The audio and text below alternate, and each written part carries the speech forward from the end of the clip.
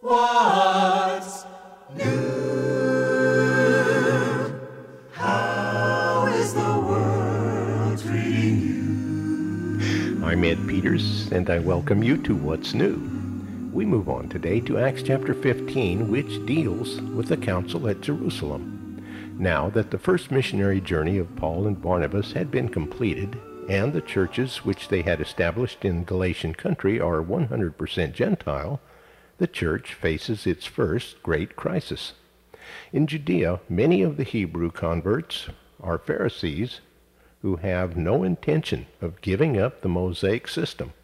They assert that the Gentiles must also come into the church through the Mosaic system.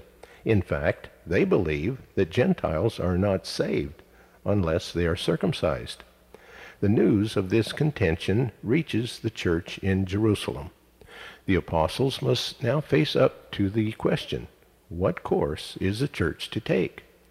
So in Jerusalem, the first church council convenes to resolve the matter. Here now are the opening 5 verses of this 15th chapter, and Luke writes, While Paul and Barnabas were in Antioch, some men from Judea arrived and began to teach the believers that unless they adhere to the ancient Jewish custom of circumcision, they could not be saved. Paul and Barnabas argued and discussed this with them at length, and finally the believers sent them to Jerusalem accompanied by some local men to talk to the apostles and elders there about this question.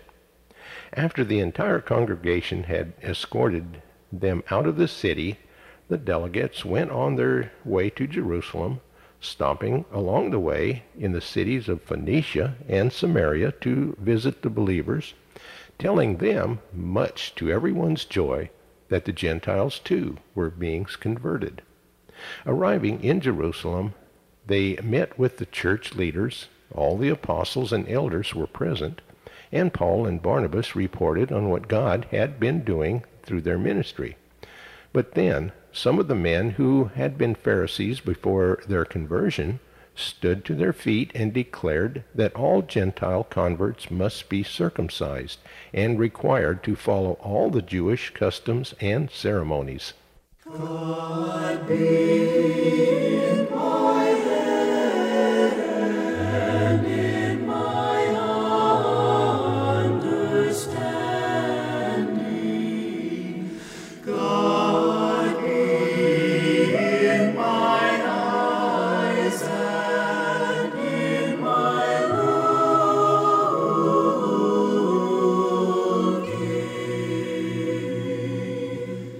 God be in my mouth and in my speaking.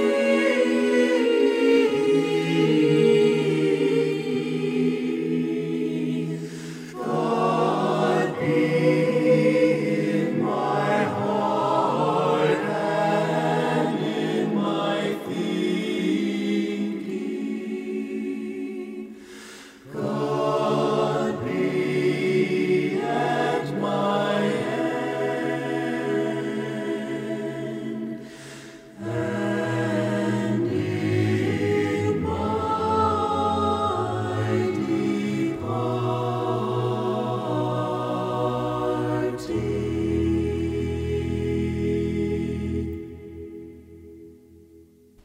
The crux of the issue is not simply a question of whether a person should be circumcised or not. The question that the council in Jerusalem must deal with is, must a person be required to keep any of the Jewish customs and ceremonies in order to be saved? Now, here to bring us our study is Pastor Henry Harder. It is a part of our humanness to have differences of opinions. This is not in itself evil. To be allowed to express our differences is a mark of freedom which most of us cherish highly. To be free to worship as we wish, to be free to think, to speak, to write, these are all precious freedoms to us. But what do we do with differences? That's when the problem emerges. When we emphasize the differences, they will separate us, and finally we narrow ourselves to our own opinions. We have then allowed differences to destroy us. On the other hand, differences can be turned to mutual advantage. They can be a learning and growing experience. The year was AD 49. The Church of Jesus Christ had barely begun, and already there surfaced serious differences. Paul and Barnabas had returned from their first missionary trip into Asia Minor and reported back to their sending church in Antioch on the Orontes that God had opened wide the door to the Gentiles, and that large numbers had accepted the gospel and had been saved by God's grace through faith. The church at Antioch, mostly made up of Gentiles, was thrilled at the news. But there was another church made up of Christian Jews in Jerusalem who had some problems with what was happening. Understandably, to them, Christianity was inexorably linked with Judaism. For the Jew to become a Christian has to become a completed Jew. Christianity was Judaism brought to completeness. That was true and is true. No person could therefore come to Christ independently of Judaism. That statement is not true. A Gentile must become a Jew before he could become a Christian, since Christianity was essentially a part of Judaism. That statement is not true. Just an aside here. While that was regrettable at the time that some Christian Jews felt that way, it is equally regrettable that since then Gentile Christians have sometimes insisted that a Jew had to become virtually a Gentile in order to become a Christian. Neither were or are true. To accept Jesus as Messiah did not make Jews less Jewish, and to accept Jesus as Savior did not make Gentiles less Gentile. But at this time there were Christian Jews in Judea who carried their new wine, their Christianity, in old wineskins. And they wanted to force the old wineskins upon the Gentile Christians. They felt Gentiles had to come by way of Judaism to Christ. On the other side were the Gentile Christians at Antioch. To them, the fact that Christ was a Jew was incidental. To them, the fact that Christianity has its roots in Judaism, in the seed of Abraham and David, in the laws, feasts, and fasts, was incidental. Israel was simply the nation God chose through which to bring Jesus to our world. He could just as well have chosen the Hittites or the Arabs or the Egyptians. Israel was just the vehicle. Christ was God's gift to the whole world. A Gentile didn't have to become a Jew in order to become a Christian. Those were the differences. They were legitimate differences, and they called for a meeting where they could be aired. That's always a wise move, to talk, to discuss.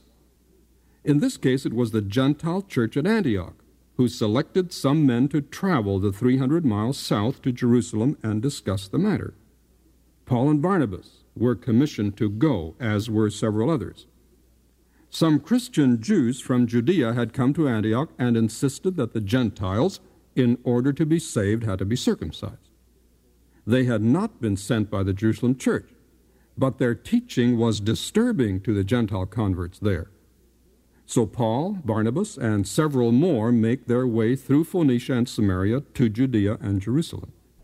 They are welcomed by the apostles and the elders, and they report to the church there that God had been doing something great through them. Then, as Luke reports it in Acts 15:5, some of the believers who belonged to the party of the Pharisees stood up and said, "The Gentiles must be circumcised and required to obey the law of Moses."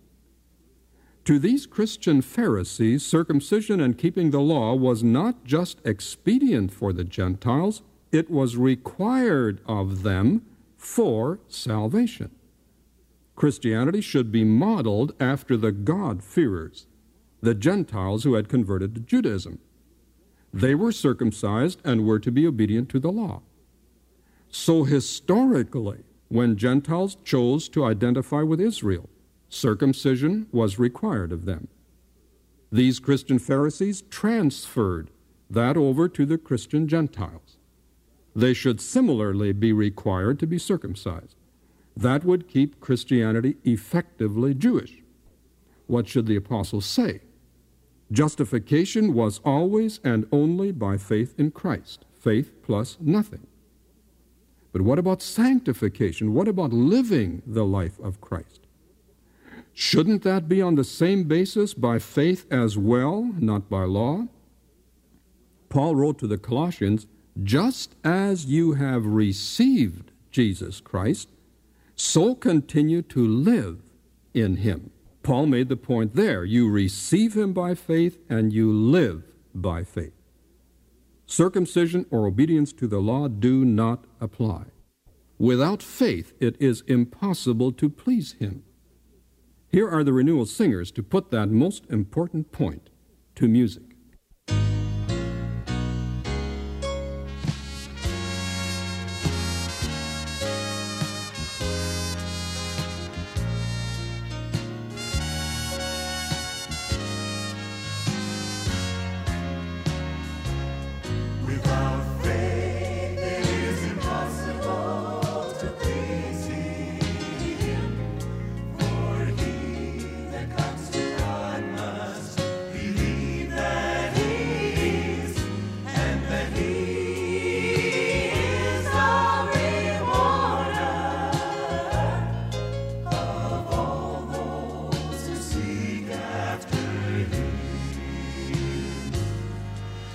By grace through your faith that you came to the Lord, and by faith that you walk in his way, and by faith that you step out to follow his lead.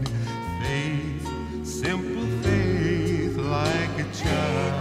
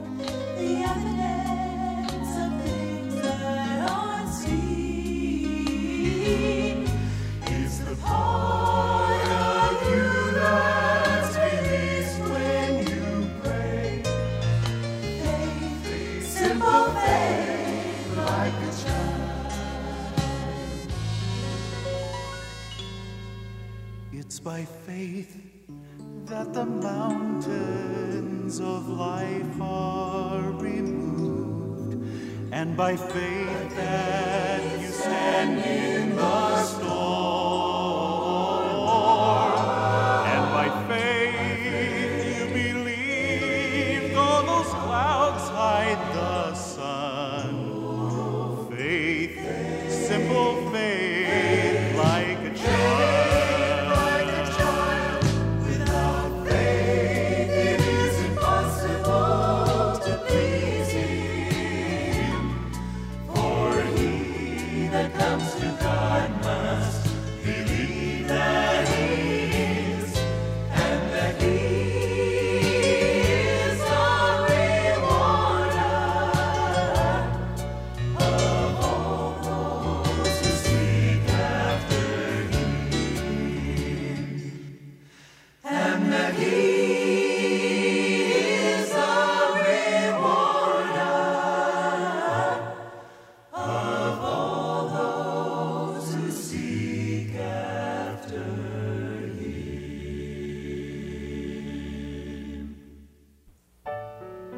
What's New is a radio production of Creative Encounters. Our mailing address is Post Office Box 848, Shafter, California 93263, USA.